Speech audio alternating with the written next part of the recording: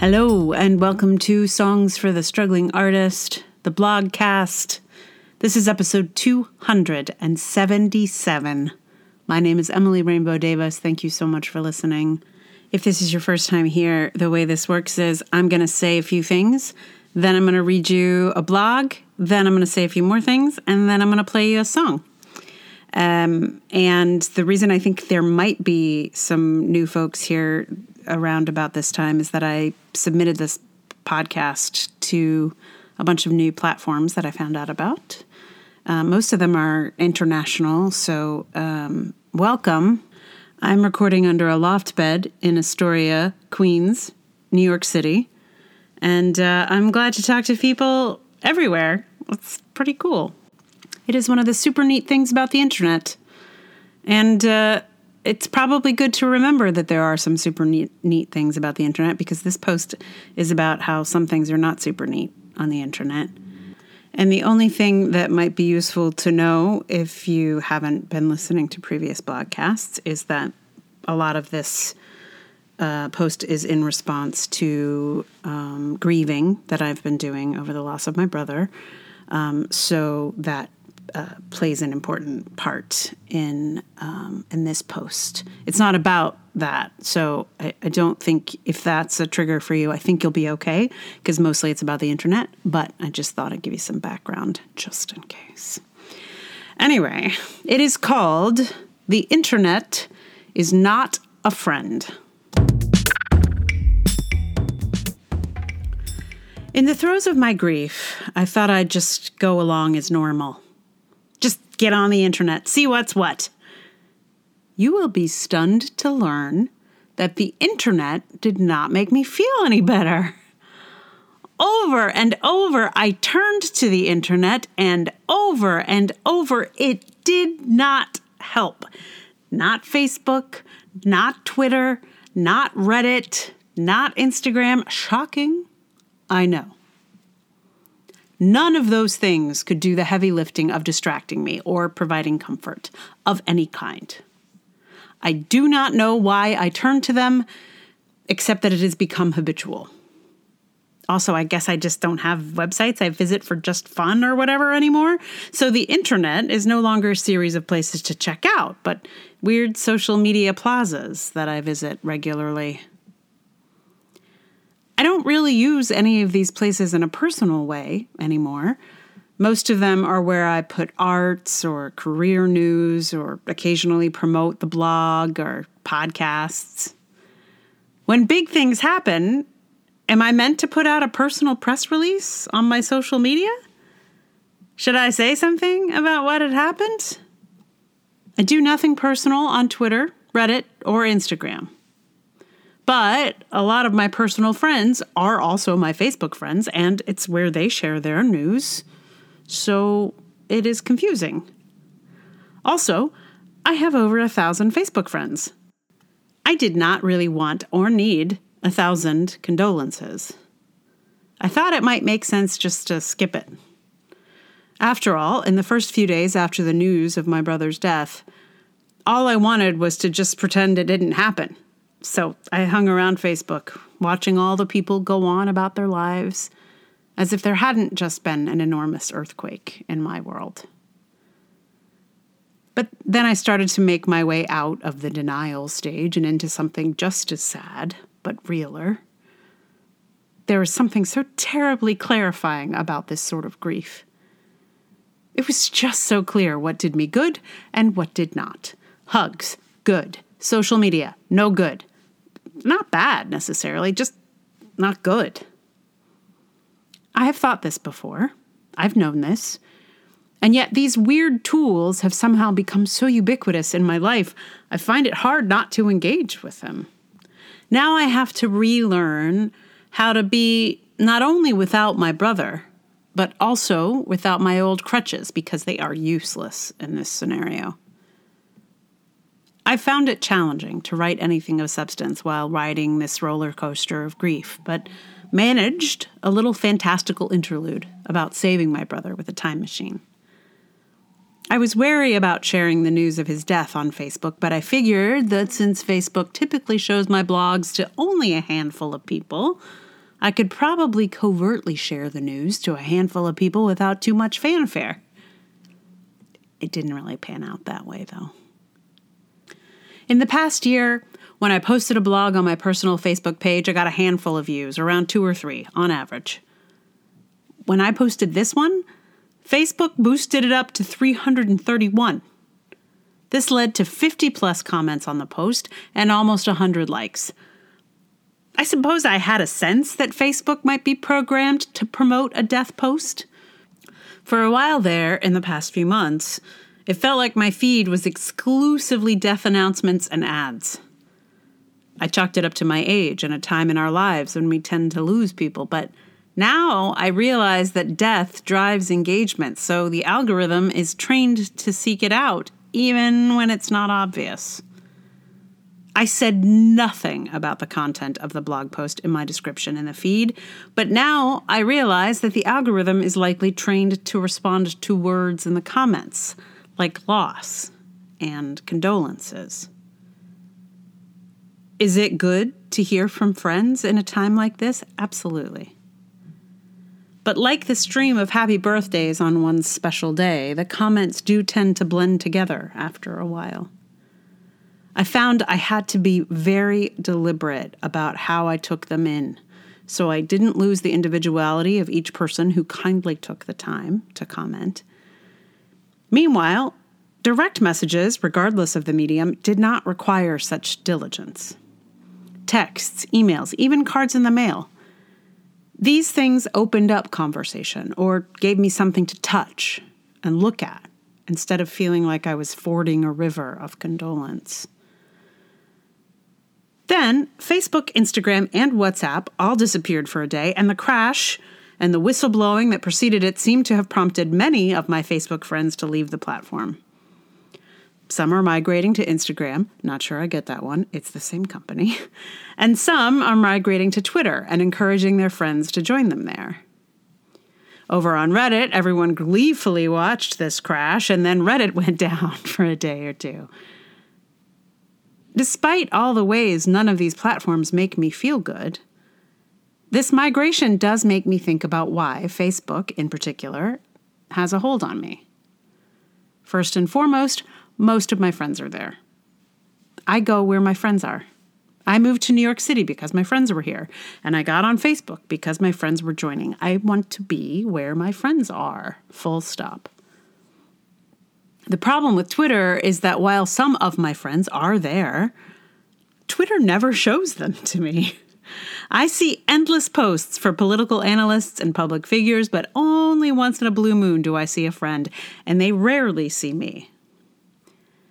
And while it was weird as hell to be discussing my brother's death on Facebook, there was not even a like on my blog post about it on Twitter, where it gets auto-shared, and there's not even a way to share a blog post on Instagram.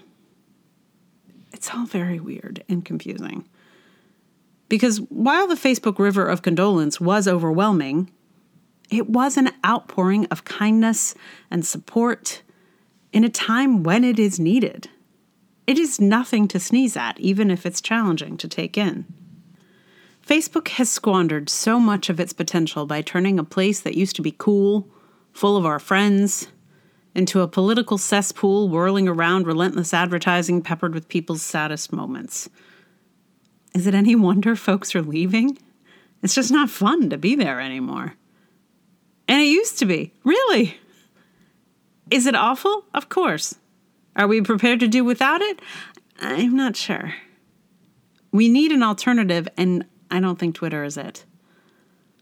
Also, we've tanked all the other ways we used to let people know about things. We don't have everyone's phone numbers. We don't have their mailing addresses for our show postcards or life announcements. Facebook has become the town square where we tack up our announcements for passersby, and somehow there's no better way to get out the news. And that doesn't make me feel good either. I see, though, in the saddest moments, there's really nothing the internet can do. It is clear, again, that it is not the place to go for comfort. That place is actual people, with actual bodies who can actually hug you.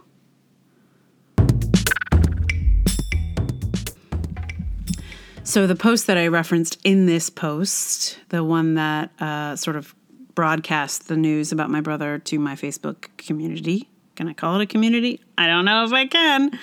That one's called Non-Regulation Time Machine Dream. And if you want to listen to the podcast version of that, it's about 2 episodes ago. So episode 275. And you can also read it on the blog. It's artiststruggle.wordpress.com. You have to scroll back a little bit to get there, but you'll get there.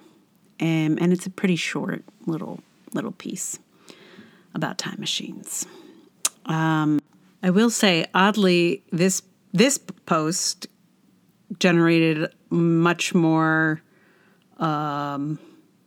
conversation, reaction on LinkedIn than the previous one. I think maybe it just didn't register on LinkedIn because the blog auto posts to a bunch of places. And so, you see more or less of it.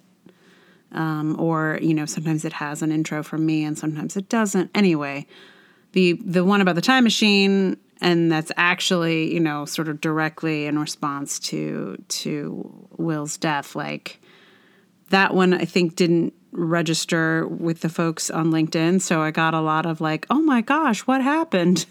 Responses from this one, which that's one of the other odd things about how the internet works is that everybody gets information at different times. Like, it's not like when you tell someone something and they receive the information when you tell them the thing. For example, I just got a really sweet message from someone who read a blog post called Hope Hangover, which I wrote in 2018. That one's oddly more popular as a podcast, has a lot more listens than it does views. Anyway, that's from a few years ago, and someone reached out because they enjoyed it, which is great. Thank you so much to that person. But, it's like I wrote it a few years ago now, and that information just got to this person. And like that's a little bit how, some artistic things work. So like, you write a book, I guess, and people read it later. Like that makes sense.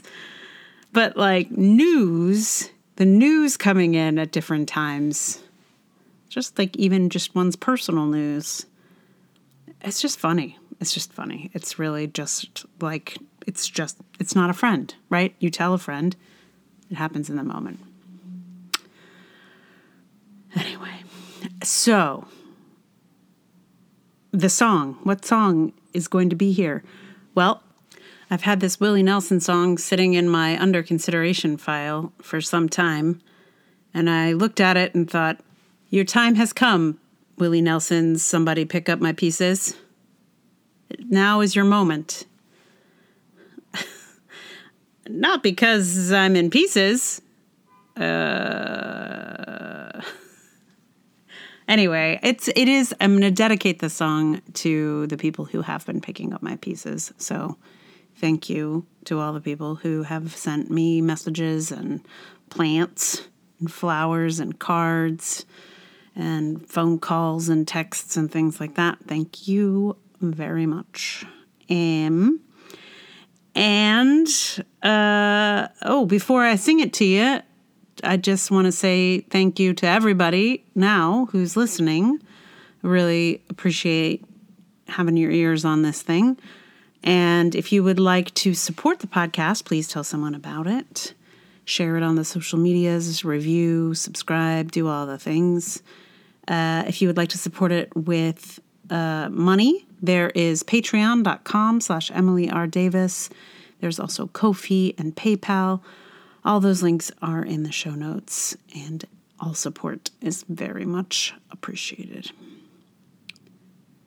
Especially the listening part. Thank you.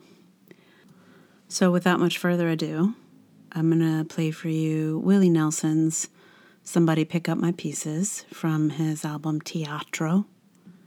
From, when was this? Like 2000, maybe? Late 90s? Somewhere in there. It's a great album. I've already done like at least one, maybe two songs from this album. I like Willie Nelson. Anyway, yeah, so I'm playing the ukulele, and yeah, it's a pretty straightforward take. So here is Willie Nelson's song, Somebody Pick Up My Pieces.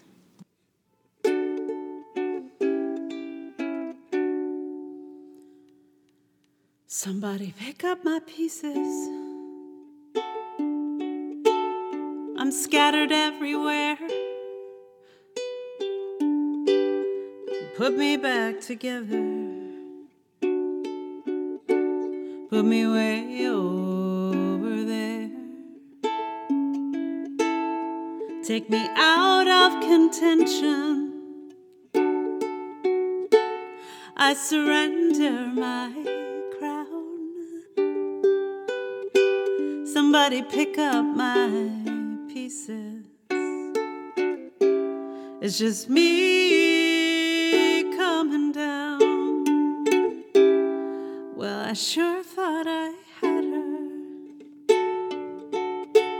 Lord, I know she had me. What I thought was heaven was just falling debris. Well, I may not be crazy, but I got one hell of a start. Somebody pick up my pieces. I think I'm falling apart. Don't follow my footsteps. Step over my trail. The road is too narrow, and your footing could fail, and the fall to the bottom could tear you apart, and they'll be picking up pieces of you and your heart.